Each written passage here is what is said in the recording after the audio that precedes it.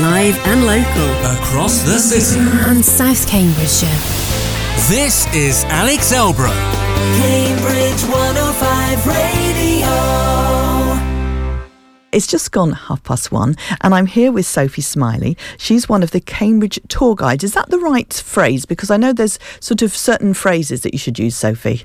Yes, we're the official tour guides with blue and green badges. Yes, that's it. So there's the blue and green badges is the telltale sign, isn't it? Now, Sophie, how long have you been a tour guide for? Oh, about 7 or 8 years, I think. And what made you sort of decide to come into it?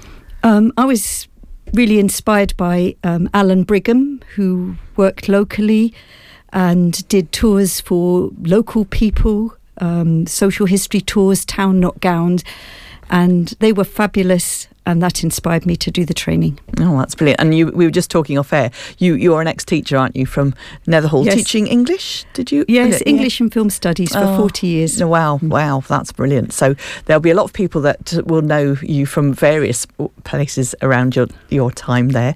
And so, Sophie, we were going to talk about, because there's some training, so you'd like to encourage some more people to join, wouldn't you? Absolutely. There's an opportunity. They don't come round very often. And this one has been postponed because of COVID. So it's a really great opportunity for people to do the just under a year's training. Right, so it is a year. And how often do you train within that year? Well, it's a bit like doing a sort of two terms of a part-time degree, really. Wow, okay. From September to December is one term, and then January to April. And once a week on a Thursday evening, there's a series of lectures and presentations, and on Saturdays there are practical courses when the attendees go in small groups and practice delivering tour guiding on the streets. Oh, that's great. So you get some practice, because it's very different reading about the things and trying to learn up on them, and to giving them in an exciting way, like you do when you're walking around, and you don't have you can't refer to a book, can you? No, it's very practical in the best way, and some of it is about practicing speaking, and some of it's just the art of standing with your back to something and remembering that if you say to your guests on your right, you need to get their right. Yes, those little details. Yes, that's like, so when they teach dance classes, or that you have to sort of actually switch your brain, don't you, to work the other way? Yeah. Which I find very hard. Yes. And I guess also when you're talking, things like not turning around and looking at the thing when you're talking to the people, otherwise they can't hear what you're saying. Exactly. That's one of the things that sort of bugbears when people don't realise they're doing it, of course. Absolutely. We were always told that statue is very likely to still be there when you don't need to turn and look at it. And what do you think makes a good tourist guide?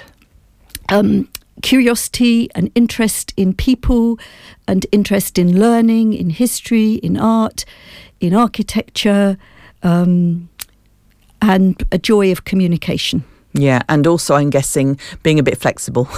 Absolutely. Because I guess, you might learn all these things and you go to that, and then you get one group that wants to rush off, or one group that, I guess they are all different, aren't they? People are different, aren't they? People are different, and there's an art to gauging quite quickly what their language abilities are, perhaps second language English, or whatever it is, and different ages. It's like learning to cook lots of different dishes. And then when the guests arrive, selecting exactly what they will enjoy most. Oh, that's a lovely way of describing it. And I'm just, as you said that, I've just thought about, school parties. You get the kind of some interested teenagers, but a lot would be maybe not so interested, or think they're not so interested. So you've got to try and engage them, I guess. A bit like when you're teaching. Yes, absolutely. So I guess that comes in handy. And it's fun, and sometimes mixed age groups as well. So you might have a 3-year-old alongside teenagers, if it's a family group, say. Yeah. So what do you think would be good if you were interested in coming along to this? Do you need to have any certain skills beforehand? Well, the trainers are particularly keen on anybody who has got a second language, but that is not essential. You need good spoken English skills, and you need to know general knowledge about Cambridge and the country, but the rest will be taught. Right. And also, I'm guessing you need to be happy walking a lot. How many steps do you think you do? Do you ever count how many steps you do in a tour or in a day? A few thousand quite easily. Yeah. Yes, you have to have a lot of physical stamina, and it can be very, very cold or wet. And during the training, you said they had the Saturday practical training.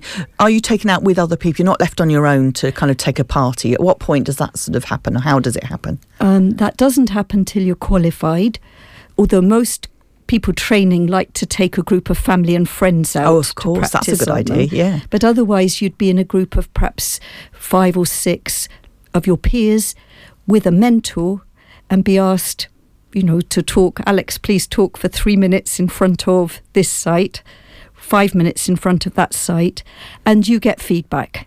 And it's very supportive and encouraging. Well, that's good to know. Yeah, because especially the first few times, that's going to be quite daunting. Do you get any training in speaking and projecting and stuff like that? Because you're out with you don't have a microphone.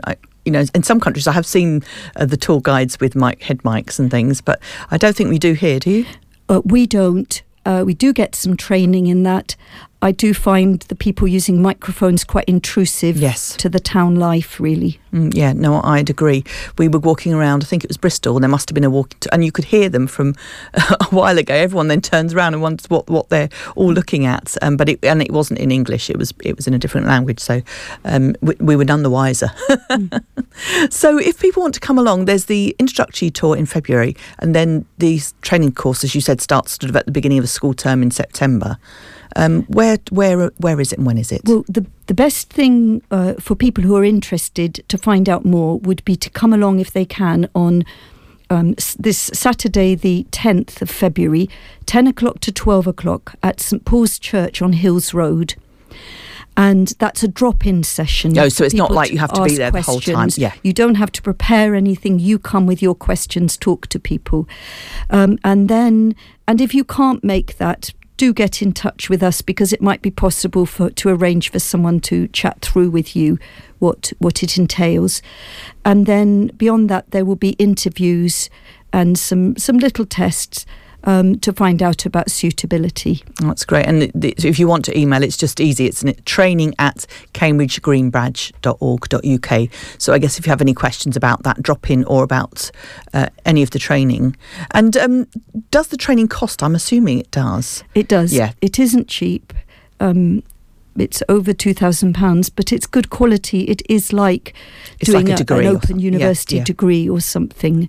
And they should, if someone is obstructed from doing that, they could inquire about loans. There might be the possibility of that. That's lovely. And also, but you get paid as when you qualify, don't you? So, it is a job. It's not just something to do as a volunteer. It is a job. It's difficult to make a full-time living out of it, but it is quite well paid in general.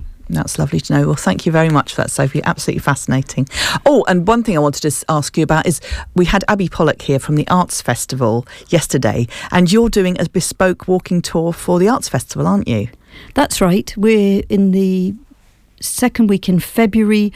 We're doing a series every day, tours which focus on the art, architecture, public art of Cambridge, things you've maybe walked over or walked past many times but never even noticed or never understood what they're about. That's brilliant. That sounds absolutely fascinating. And that one you book through the Love Cambridge website, and that's a link to the Arts Festival and your walking tours. Yes. That's great. Thank you ever so much, Sophie.